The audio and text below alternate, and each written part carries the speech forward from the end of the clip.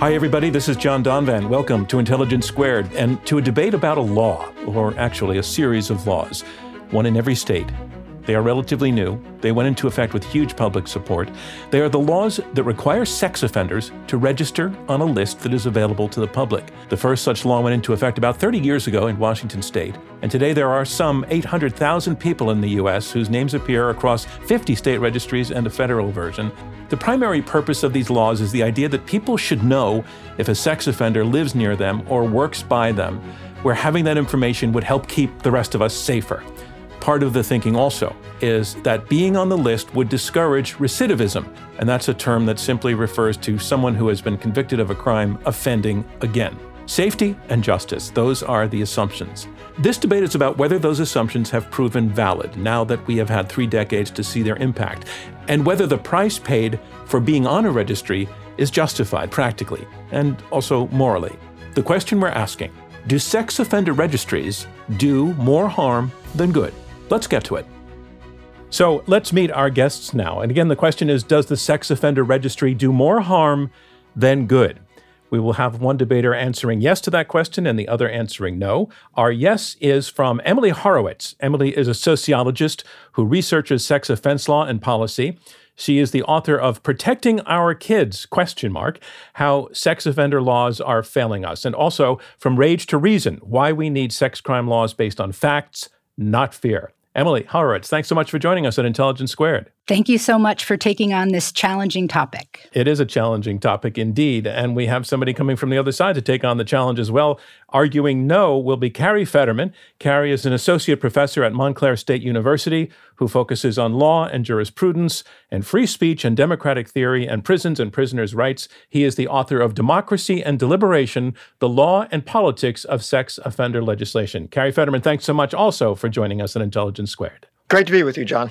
So let's get started by going into our first round, which will be each of you in turn making the case, taking a few minutes to tell us why you're a yes or a no. Emily Horowitz, you are the yes. Again, the question is, the sex offender registry does more harm than good. You're up first. Why are you a yes to that? Thank you. So almost everyone will disagree with my argument opposing endless punishment and abuse towards those convicted of sex offenses. But I argue that the experience of being branded a quote-unquote sex offender is wrong, ineffective, counterproductive, and destructive. Even those who advocate for those with justice involvement avoid critiquing registries, like religious and spiritual leaders and organizations, criminal justice reformers, and advocates for social justice, who on principle support and forgive those who have made terrible mistakes. My position is so marginal because we wrongly view those on registries with unique revulsion and in need of special and excessive punishment due to the false but pervasive belief that all those convicted of sex offenses are similarly predacious, uncontrollable, and unable ever to stop offending, and thus punished and permanently surveyed because, unlike all other humans, they are uniquely impervious to change. Most are surprised to hear that those convicted of sex offenses are not a distinct breed of person unresponsive to punishment and treatment, or that subjecting them to lifelong banishment and humiliation is counterproductive and vengeful. Sexual harm is profound, but there's no evidence that excessive draconian punishment resolves the pain and trauma of those hurt any more than ordinary criminal legal sanctions or other forms of accountability. The fact is that those on registries, despite widespread belief, don't have high rates of sexual reoffense, which we call recidivism. And like everyone else with past convictions, reoffense rates decline over time. Low recidivism rates are not caused by registries or a result of registries. There's been a steady and significant decline in child sexual abuse since before the time registries were implemented and before federal registry laws. Scholars find that decline is largely due to social and economic factors, not the registry.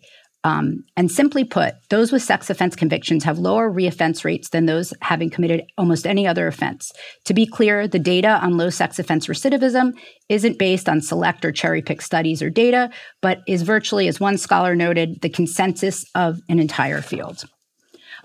One reason for widespread support for these banishment schemes is the pervasive belief that sexual harm crosses a line held to be of a nature and magnitude unlike virtually any other injury, including murder and physical assault or abuse, and an experience from which one can never recover, and that all sexual harm is equally traumatic. To be clear, I don't have a soft spot For those convicted of sex offenses, I don't minimize the trauma of sexual harm or question the extent of sexual violence. But we need reasonable, just, evidence-based policies while de-escalating panic-driven attitudes that result in the needless and brutal exile of an entire class of people that affects even their closest relatives and friends. To be clear, and on this final note, sex offenses are caused and characterized by the same factors as all other crimes. Those convicted are almost always dealing with such things as untreated mental illness, substance use and abuse, brain injuries, untreated trauma, abuse or neglect, or PTSD resulting from military service or other painful past experiences. Like most transgressions, committing a sex offense is rarely a premeditated and carefully executed decision where one weighs risks and consequences, but crimes of impulse and opportunity. Most incidents occur during times of extreme personal stress when one is avoiding the pain of addressing long-standing personal, psychological, and emotional issues. Registries are a failure. Accountability, treatment, and re-entry opportunities are effective ways to limit reoffense. Thank you very much, Emily Horowitz. And that brings you onto the stage, Carrie Federman. You are answering no to the question, do sex offender registries do more harm than good? You are a no because? Please tell us. Sure. So to the question, does the registry do more harm than good? I answer good. This does not mean that there aren't some things about the registry that I find difficult to accept. But my positive argument is that the registry and sex offender laws themselves in general are products of an enormous amount of deliberation between parents, citizens, and legislators. They are not products, for example, of referenda, which tend to oppress so-called outgroups because they lack deliberative principles. Sex offender laws are the products of an intense negotiation between parents of raped, abducted, and murdered children and state legislators.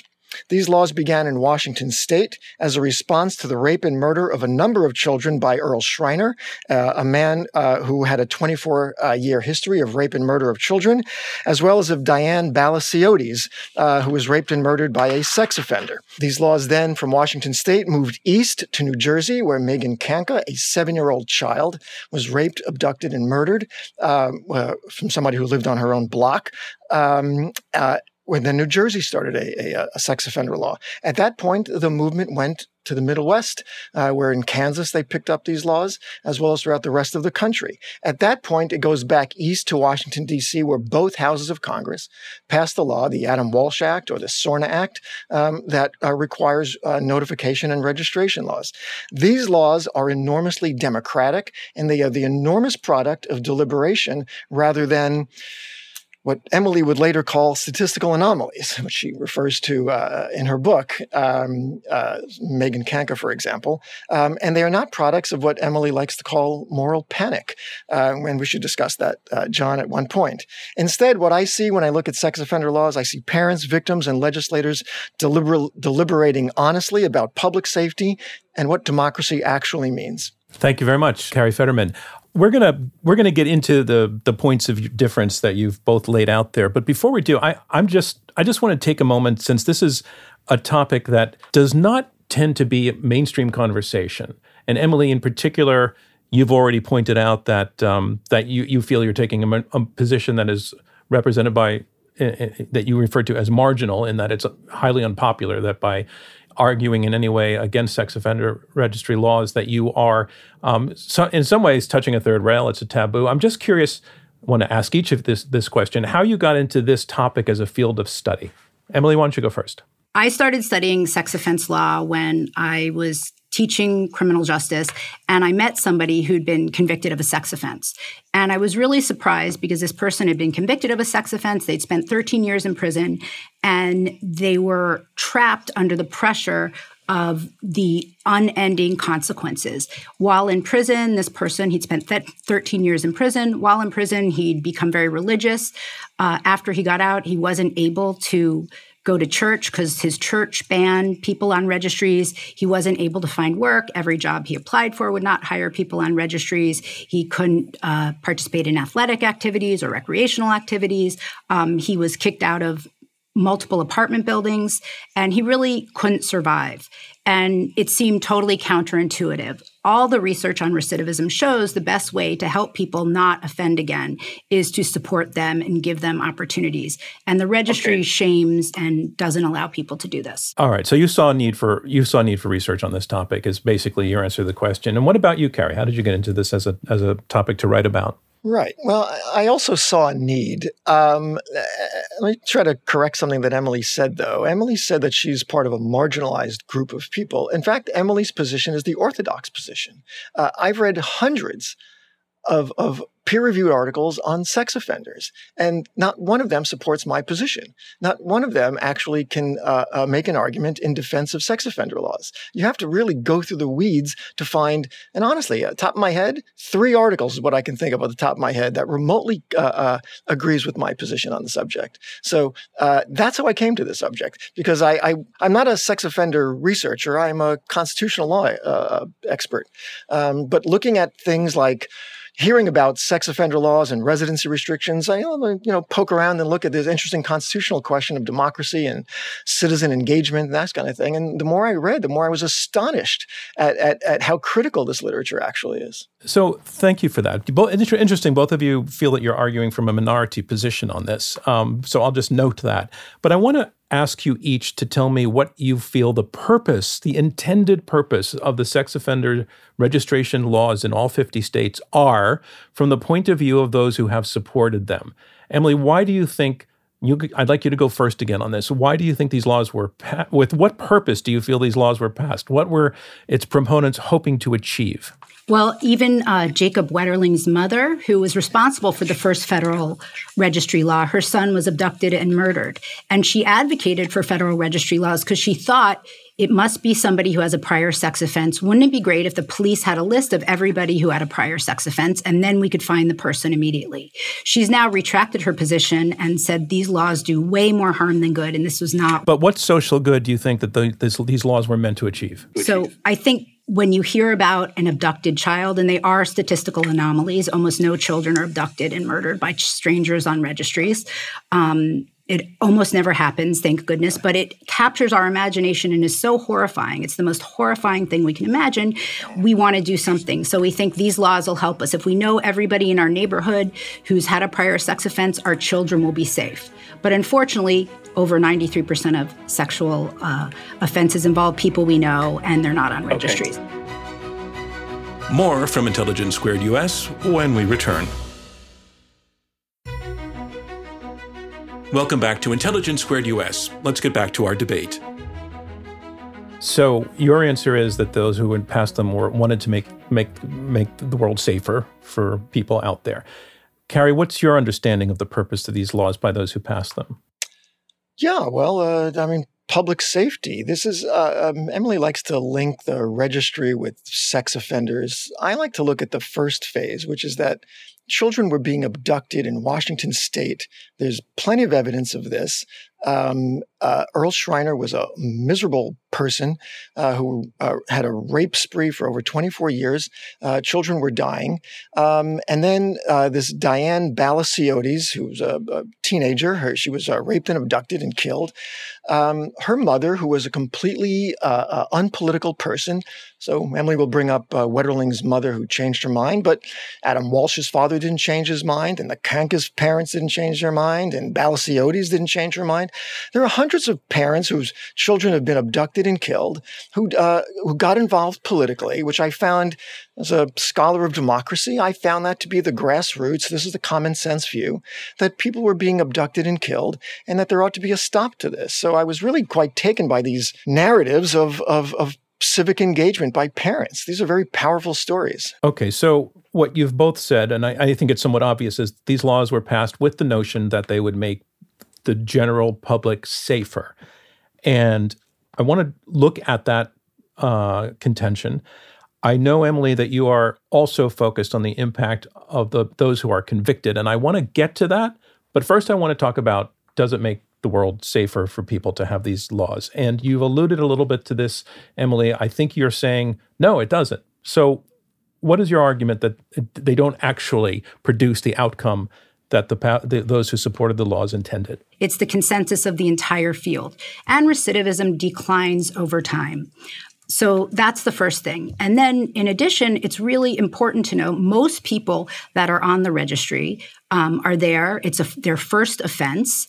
They have no prior convictions, and the victim is someone known to them. Almost all sexual abuse, like all crimes, involve people you know. So the registry was designed with good intentions by parents thinking this will protect our children from strangers. But it doesn't do that. There's no evidence it does that.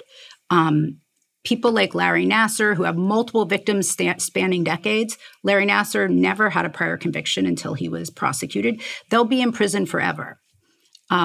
They're very expensive, and they take away from punishing and preventing new sex offenses. There's been revelations in recent years about gluts of sexual assault kits that are not tested in police stations, yet enormous resources are put into this registry, which is not doing anything.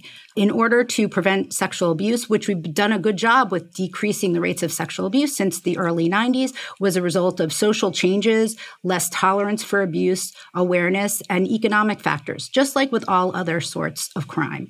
I'm not against punishment. People who commit sexual crimes should be punished and held accountable, but not for the rest of their lives, not publicly, not once they serve their time. So Emily's making the case, very emphatically, that the registry was designed to make the world safer, but it's not actually doing that. It's particularly designed to decrease that threat from strangers by telling us who those people are.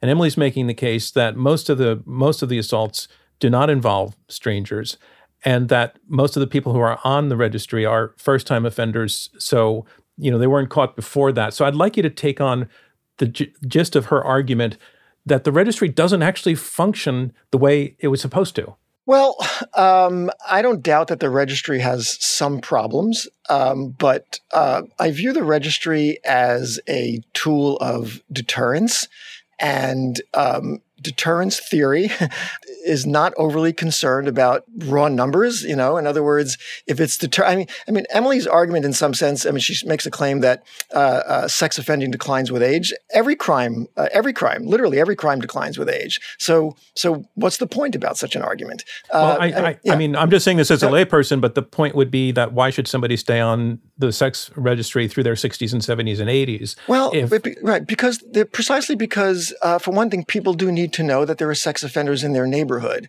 I have documented. Well, that's begging the question, I think. Is it not? Yeah, no, not to me, because I have documented stories in my book where a 70-year-old guy raped an underage girl. He was on the registry, actually. So, Emily, to respond? Yeah, I think lifetime consequences and excessive long sentences for many offenses are ineffective and wasteful. You see our prisons filled with people in hospice. And for people on the registry, well, it is the point. If people age out of crime, why do we have lifetime registries? Why are they there? They have to keep registering. There's a huge problem with nursing homes. People on registries that can't get accepted into nursing homes.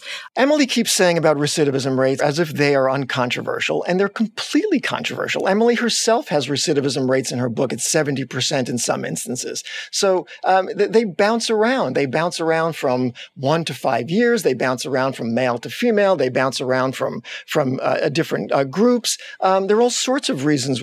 Untreated sex offenders, as the Department of Justice mentions, could be recidivism rates could reach something like 80% in some cases. Well, the registry doesn't decrease recidivism, and there's millions of people on registry. It's not supposed kids to. And mothers and spouses. That's why most anti-registry activists, in fact, the leaders of most of the major organizations, are mothers and spouses of people on registries. Nobody's saying that anybody is expendable, but these registries are not helping anyone. I would just say that recidivism numbers are sufficiently low.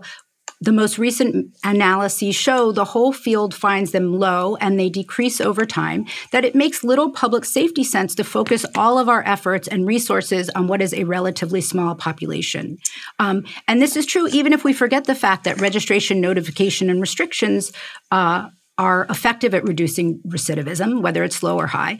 And there's other evidence that these laws may actually increase recidivism by creating what we know are well-validated recidivism risk factors. If we make people desperate, if we humiliate people, if we deny people dignity, that is not a way to help them re-enter society. I've spent the last couple of years interviewing people on registries for my forthcoming book, and the devastation is horrific. Most people on the registry deserve a second chance and want a second chance. They have been punished enough. They've been held accountable. They've been held accountable to a point where they can barely eat or live.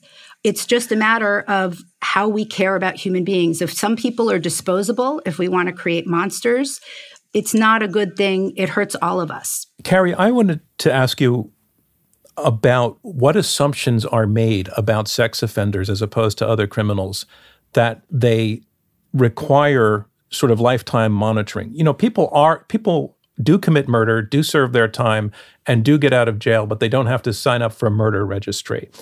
Something else is going on with the assumptions about sex offenders. I wanted to ask you what that is. You know what it is? It's nobody likes to see a 13-year-old girl get raped by a 35-year-old man. And I think that society has a right to say that some things are just beyond the pale. It's these kinds of stories, you know. So Diane Balasiotis, she was, I don't know, a teenager or something like that. But Earl Schreiner's victims are 7, 8, 9 years old. Megan Kanka's 7 years old. Wetterling was 11 or so. Jessica from Jessica's Law was 9. Rice was also a child. These kinds of things grate against a democratic people who don't want to tolerate this kind of behavior in their neighborhoods and communities. That's what they are. So it's not about the nature of the person, it's about the nature of the crime, you're saying? Of course it's not about the nature of the person. Yeah. It's the crime itself. Are you suggesting that the lifetime presence on the sex offense registry is part of punishment, or is that the main goal, or is the main goal the safety point that we talked about at the beginning? Well, all right. So technically speaking, the registry is a civil remedy. It's not punitive. Emily's going to say it's punishment. It's not punishment. So any effects of this civil regulation are purely civil. They have no relationship to the Eighth Amendment at all, actually. So these are civil regulations. They're not punitive, but they are deterrents.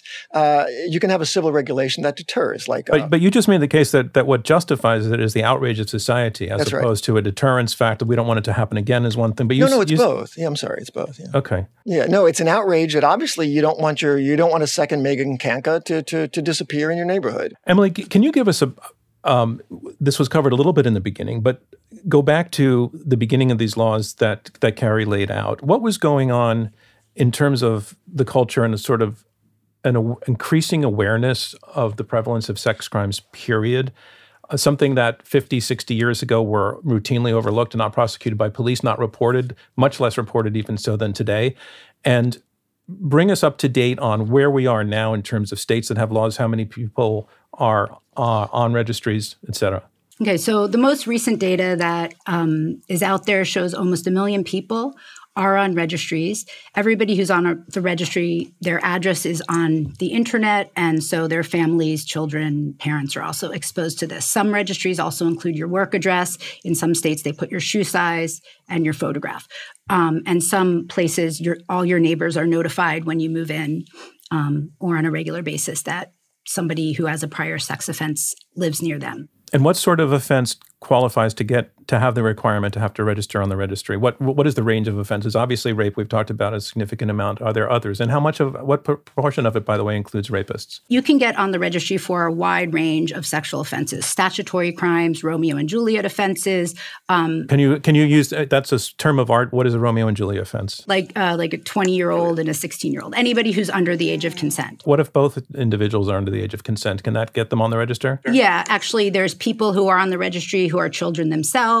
About a large percentage of sexual offenses involving children are committed by other children themselves. And in some states, children can be on the registry. In other states, once you become an adult, you're on the registry, so you can be on the registry for a crime you committed as a child. People under 30 are overrepresented on registries. So you can get on the registry for a wide range of crimes, sting operations, talking to an FBI officer, posing as a minor, non-contact offenses, looking at pictures. So you can be on there, but most people who are on there, and as I mentioned, also you can be on there if you have an adult victim.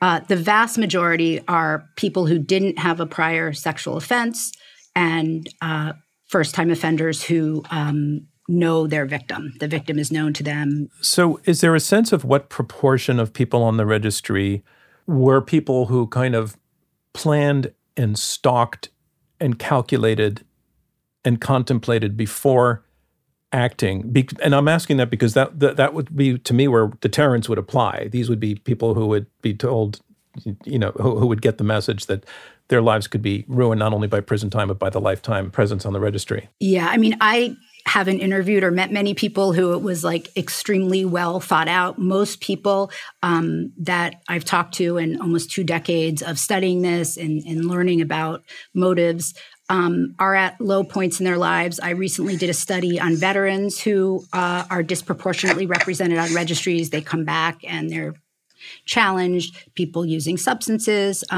But I'm not justifying these offenses. For whatever reason people commit these, the point is that they should be held accountable. They should be punished. I'm only talking about the punishment in addition to prison and parole, which in the United States is extremely harsh. And also, if you reoffend without a registry, sexually reoffend or reoffend most crimes, you will get the book thrown at you. You will get a really long sentence. It's not the registry that gives you long sentences. Although many people go back to prison for failure to register, they don't update their driver's license or they don't update their email address. And that in itself can sometimes be a new felony. So the burden is horrific. It's extremely costly as well for police and the people on them to deal with this huge bureaucracy. Carrie? Are you in favor of 3 strikes laws for sex offenders? I haven't thought about it. Are you in favor of 3 strikes laws in general? No, I'm not in favor of 3 strikes. No, so you're not in favor of right. So it bothers you that a state would take a deterrent policy against a criminal who does things once, twice, 3 times. No, I mean, if there was evidence that 3 strikes laws radically decrease crime rates, I would explore them. But I'm not. Not all laws are about efficiency. I don't understand your argument here. Not all laws are about simply efficiency. This is not a democratic it's a democratic process. So we're not governed by social scientists. We're governed by people who want to make sure that sex offenders don't rape their children. But these laws don't do that. These laws don't prevent new sexual offenses. 95% of new sexual offenses are committed by people not on registries. And the fact that there's a registry clearly isn't deterring them. First of all, why don't you mention that sex offenders are grossly underreported? And so any recidivism fact that you have about sex offenders is not accurate, actually. And before, when you said, there are 140,000 rapes in the United States.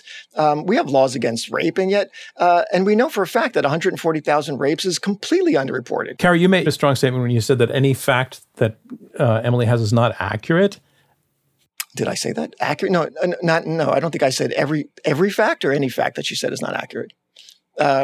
No, I don't remember. I don't think I said that. You can roll the tape, but I don't remember saying that it was inaccurate. I know that she's not being forthright about sex offenders.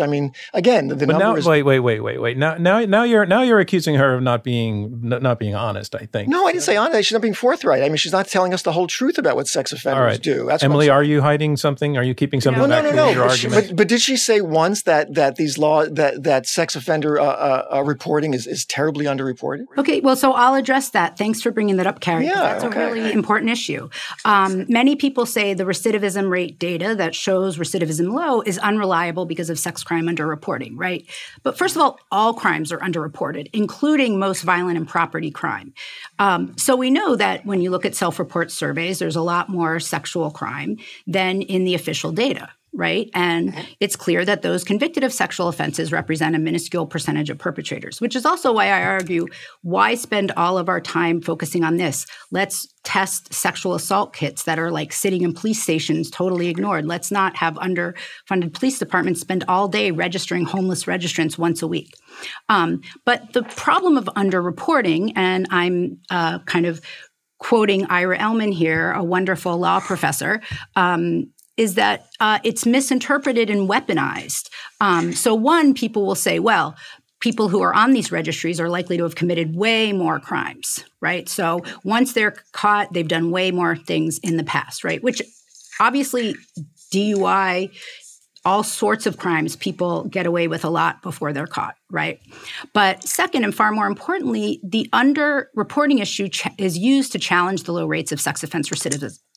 And this is based on the idea that if the incidence of sex offenses are underreported, so must the frequency of crimes committed by those with prior sex offense convictions. And this is the main point.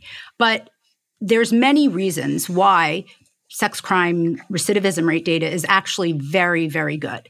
And I'll just tell you a couple of reasons for that. First of all, victims are far more likely to report sexual offenses that are committed by somebody who's on a registry. If you're a victim of sex offense and the person's on a registry, you know you will be believed, it will be taken care of immediately. Police are more likely to identify and thus arrest perpetrators with prior sexual offenses. Police are more likely to follow up on reports by victims who identify the perpetrator as someone with a prior. And prosecutors are more likely to file and win convictions when the alleged perpetrator has a prior sexual offense conviction. So the recidivism rates for those with prior sex offense convictions, according to Ellman, is that they might even be lower than the research shows. So I think underreporting is a problem in all of the entire criminal legal field. What might it say, and I'm being very, very crude with the statistical thrust here, but what might it say that, as you said, that the number of sex offenses has been decreasing pretty much since these registries went into effect? Does that tell us anything about the impact of these registries? That's a really important point because I'm concerned that we're going to have registries for 20 more years and the recidivism rate will be low and they'll say, oh, well, it's because of the registry. But if you look at data from before the implementation of registries, sexual abuse started to decrease very profoundly and once the awareness by the feminist movement and other victims' rights advocates identified this as a social problem that we take seriously. Prior to the 80s, it was very difficult to prosecute somebody for any form of sexual abuse against a child or an adult woman. I'm John Donvan. This is Intelligence Squared US. We'll hear more from our debaters right after this. Welcome back to Intelligence Squared US. I'm John Donvan. Let's get back to our debate. I want to move the conversation, Emily, in a moment to your opening argument about the impact on the accused, the convicted, which was the thrust of your opening argument, and we haven't really explored it yet. But I first want to take a question to Carrie about your opening statement, and I think throughout the thread of your argument is that I think I hear you saying, you did say at the beginning that these laws are the result of a very, very detailed and deep deliberative process that involves legislators, families, victims, police, that it's not just willy-nilly. And that, secondly, these are motivated by disgust and horror at the nature of the crimes and the long-lasting impact of the nature of the crimes. And I just want to ask you, because sometimes these laws are dismissed as society just having an impulse for vengeance.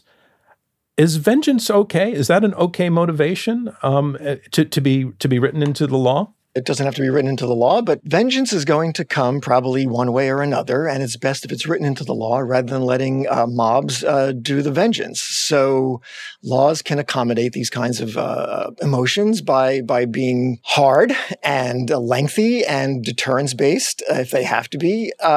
Sure, I have no problem with that. I mean, it's in accordance with the general principles of deterrence. I don't think that they're vengeful. I think that there is a script that Emily's position, I'm speaking singly out Emily here, that Emily's position, which I call the orthodox position, understands that these laws are particularly vengeful, but I don't see them that way. I don't think that anybody who rapes a child and is going to serve a lifetime in prison or a lifetime on the registry and not be in prison is being harmed in any way. Society has a right to defend itself. It's a very basic argument in some sense. Emily, I want to take now to your opening statement, which dwelt very much on the impact on the rights of the individuals who have served their time, are released, but not really released in a certain very important way. And just a little bit more texture about the predicament of those individuals than you've had the chance to talk about so far. Yeah, I mean, people that live under these laws they're endlessly punished. They're permanently stigmatized. And it's kind of interesting because denying that those who've been punished the opportunity to repent and reenter society, it just creates new harm. And it also undermines all philosophical, religious, spiritual, and ethical principles about forgiveness and redemption. But when it comes to people convicted of sex offenses, we just abandon the grace and understanding we may readily offer to others. So can you give a depiction of how being on the registry continues to be experienced by the individual who's on the registry as a punitive experience? Yeah, so many of the people I interviewed said the longer I'm offense-free, the longer since I got off of parole and I've done everything right, I've had a job, the punishments grow and grow because they never roll back the laws. So they add additional laws all the time, right? So if you're on the registry and you haven't offended in 20 or 30 years, you still have to register quarterly or yearly. So what happens to you in your life when you're on the registry? So, for example, one person I spoke to couldn't go to his father's funeral because it was at a church where they said nobody on the registry could go. One father had a special needs child and his wife worked to support the family. He couldn't work because he's on the registry, and he couldn't pick up his special needs child at school or attend events at the school while his wife was working. Okay, so that's because they're not allowed to go near schools if they're on the registry. And you mentioned employment. What is the impact on employment for somebody who's on the registry? What kinds of jobs are they able to get? And what happens if they get a job and they don't report that they're on the registry and no background check is done? What happens routinely when the employers find out? Are they understanding, or do they tend to say you're out the door?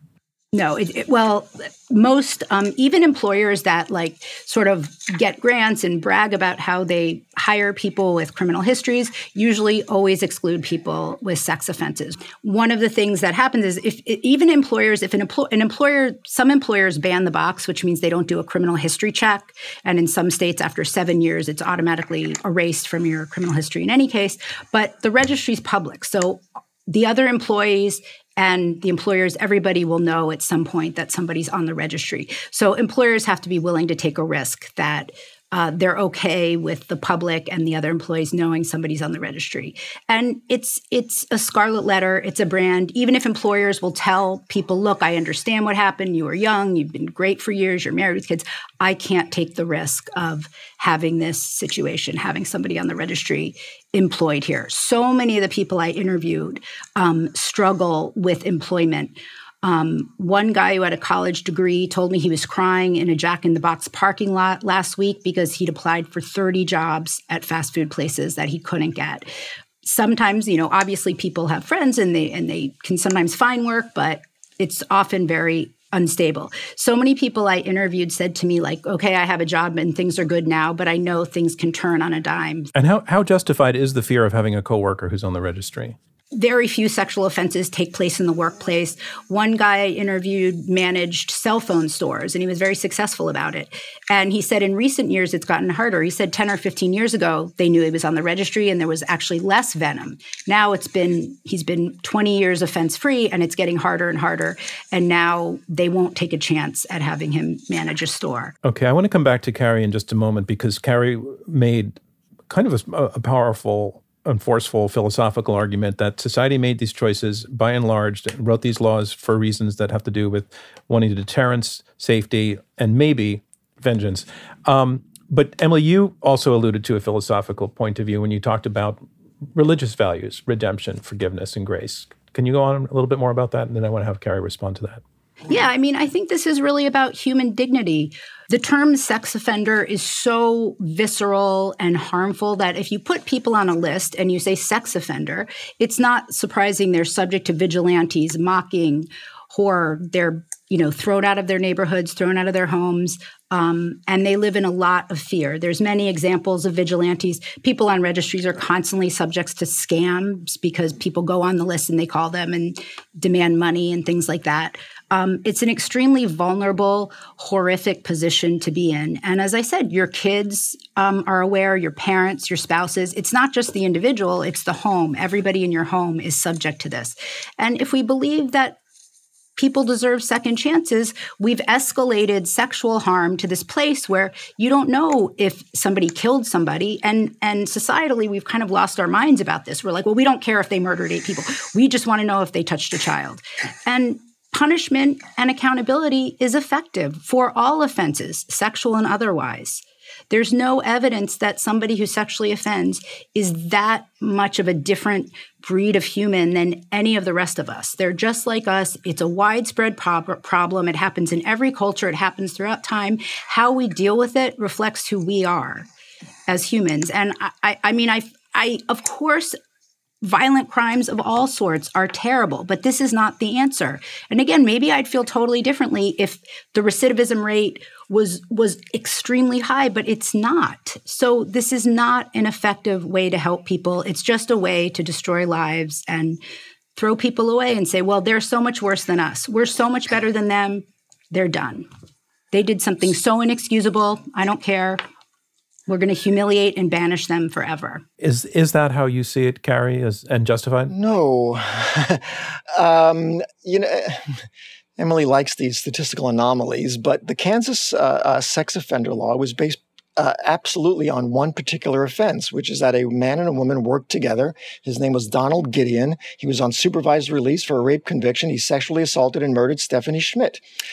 Gideon and Schmidt worked together, though Gideon's employer didn't know about it. Following Schmidt's death, her parents formed a task force, and they started a law in Kansas to pass a law for notification and registry. But when you say it was based on one offense, yeah, well, not only one offense, but certainly this one offense motivated. Okay, yeah, that's what I'm saying. Right. Okay, right. But I want to ask you to come back to Emily's the point that Emily was making, that there is such a thing as redemption and forgiveness and giving people a second chance, and that the registry itself makes that second chance exceedingly difficult for the people who are on it. And I want to know: do you have sympathy or empathy for people in that position? Do you think first of all, do you think that it's an accurate portrayal of the predicament of people who are on the registry? Right. So you think they do have a second chance out there? I'm an empathetic person, and so I would agree with Emily that one should have empathy. Is there a second chance? Sure. That's the whole purpose of post-conviction civil commitment. It's therapeutic. It's not punitive. So I'm in favor of post-conviction civil commitment. Let's define that term for folks who don't know what you're referring to. Sure. So post-conviction civil commitment laws are after a sex offender commits his crimes and then serves his time in prison. About a year before he's about to be released, the Attorney General of the state can file for a post-conviction civil commitment of this person, which is purely civil and regulatory. It's not punitive. This person will be brought before a medical board, and psych evals will be given. And if there's a judgment for a civil commitment of this person that he remains dangerous to others in the community, he will be committed. It's not a lifetime commitment. It's on a yearly basis. There's due process all the way up and down. And that's one way to deal with a problem like this. Sure. So I do believe that. I mean, that there's therapy available, and it can work. Sure. But the group of people we're talking about now are not people who go through civil commitment and get treatment, but people who are out. They've served their time. Maybe they some of them. Romeo and Juliet, they were 20 years old, had sex with a 17-year-old. Now this individual is 32, still on the registry, having difficulty getting a job. Does that person have a second chance? Sure. Don't rape another 17-year-old person. That person has a chance. I mean, so what? So the person can't live within 100 feet of a public school. But Emily is talking about really important in the impact on employment. I understand that. But we're talking about does that person have a second chance? And does that person deserve a second chance? Always. But this person can be hired by somebody. There's always somebody who's willing to hire in some case or another. But you know what? These people have committed. So Emily's book is filled with these narratives, and every one of these narratives. And Emily has said today a lot that, these crimes are horrible, but she doesn't say that so much in her book. In her book, these people are always innocent, or they're possibly innocent, or their mother thinks that they're innocent. I got to say, I read Emily's book, and she does say they're horrible. Okay, she says up front. I feel I should say they're horrible, even though that's not the main thing, because to take on my position, I have to say they're horrible. She says that up front, but then when she gives the narrative is always this person. I mean, I could literally pull out the book. It's right in front of me. And she says, well, this person is probably innocent, or this person. So like Ernie Lopez, who rapes a 6-month-old baby, and then it turns out that maybe the baby died from a medical disease. Maybe he's innocent, but there's no evidence that for that story as much as there's evidence for the other story. There are plenty of stories in her book. This minister who rapes a 13-year-old boy, he's a good man. He feels punished by being on the registry, and he doesn't commit another crime for the rest of his life. Don't do it in the first place. I mean, the essence of law has to be some sort of deterrent effect on people's behavior down the line. We're not talking about people who are just accidentally, accidentally raping somebody. They don't just fall over somebody. These are horrible, horrible crimes by people who do this repeatedly. I'm not sure exactly what you're talking about, but the recidivism data is really clear. People, after they are convicted and serve time for a sex offense, are at very low risk for reoffense. So every one of these federal court cases, every one of these cases aren't telling the truth? No, I'm saying there's not zero recidivism, but obsessing about sexual recidivism takes resources away from dealing with the vast majority of child sexual abuse and adult sexual abuse and sexual violence. It is wasteful to try to create these registries that have no impact on preventing sexual abuse. Look, we all agree sexual harm is traumatic, and it's profound, and it's pervasive. If you experience sexual victimization, you're deeply harmed. Perpetrators should be punished and held accountable. I'm not downplaying the harm caused by sexual violence. I'm not saying sexual recidivism never happens. I'm not justifying or excusing their actions. But the responses that are draconian and useless destroy lives. There's 1 million people dealing with this and all of their families. It is not right. It's not helpful.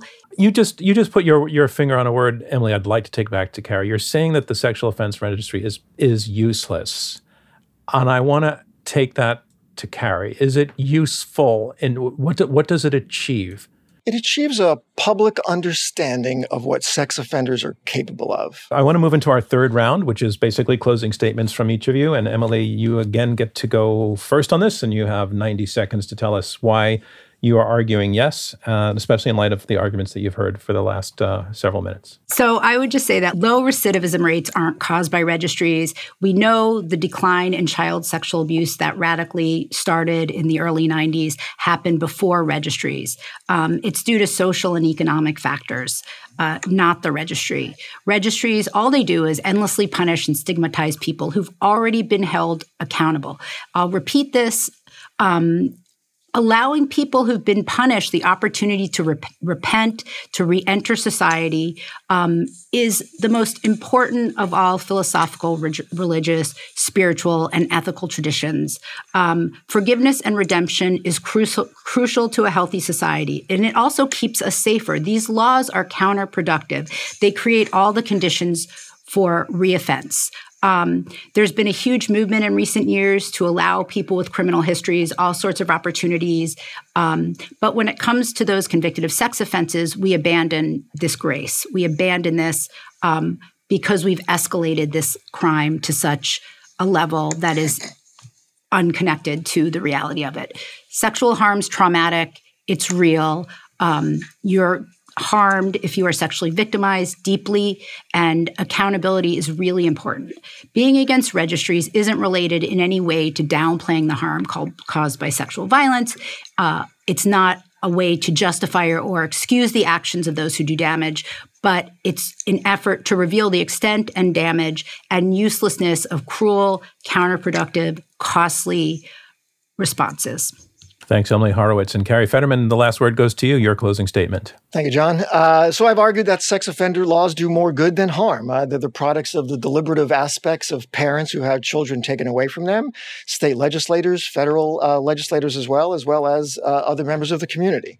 The orthodox position on this subject, I think, has three major problems relating to American politics and to democracy itself.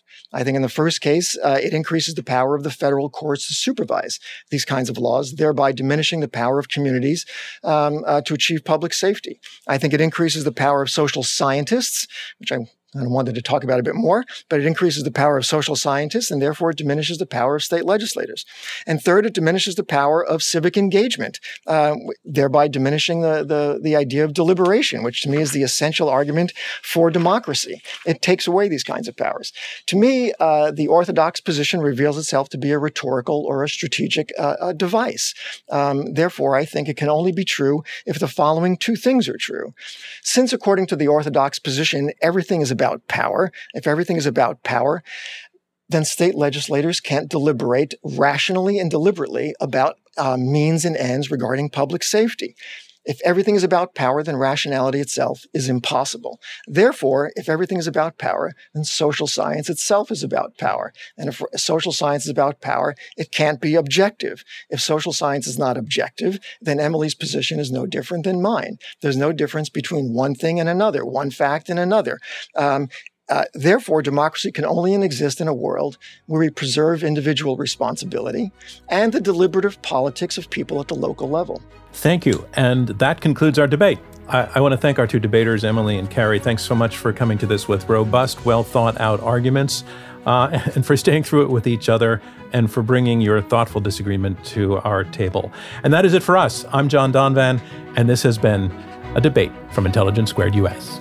Thanks, everybody, for tuning into this episode of Intelligence Squared. You know, as a nonprofit, our work to combat extreme polarization through civil and respectful debate is generously funded by listeners like you, the Rosencrantz Foundation, and friends of Intelligence Squared. Intelligence Squared is also made possible by a generous grant from the Laura and Gary Lauder Venture Philanthropy Fund. Robert Rosencrantz is our chairman, Clea Connor is our CEO, Leo Matthau is our chief content officer, David Ariosto is our managing editor, Julia Melfi and Marlette Sandoval are our producers, Gabrielle Iannicelli is our social media and digital platforms coordinator, Andrew Lipson is head of production, Damon Whittemore is our radio producer, Raven Baker is events and operations manager, and I'm your host, John Donvan. We'll see you next time. Mother's Day is almost here, and you can get her the most beautiful time-tested gift around, a watch she can wear every day from Movement. Whether your mom is into classic dress watches, rare and refined ceramics, or tried-and-true bestsellers, Movement has something she'll love. And right now, everything at Movement is up to 50% off site-wide during their Mother's Day sale. A watch is a gift that celebrates all the time you spent with mom, and a Movement watch is even more than that. Movement uses industry-leading materials for their fresh modern watch designs, from technically complex ceramics to vintage-inspired style, all for an incredible value your wrist and wallet will both love. And with one-size-fits-all convenience and fast free shipping and returns, it's a stress-free shopping experience. Save big on the best Mother's Day gift ever with Movement. Get up to 50% off site-wide during their Mother's Day sale at mvmt.com. Again, that's up to 50% off at mvmt.com.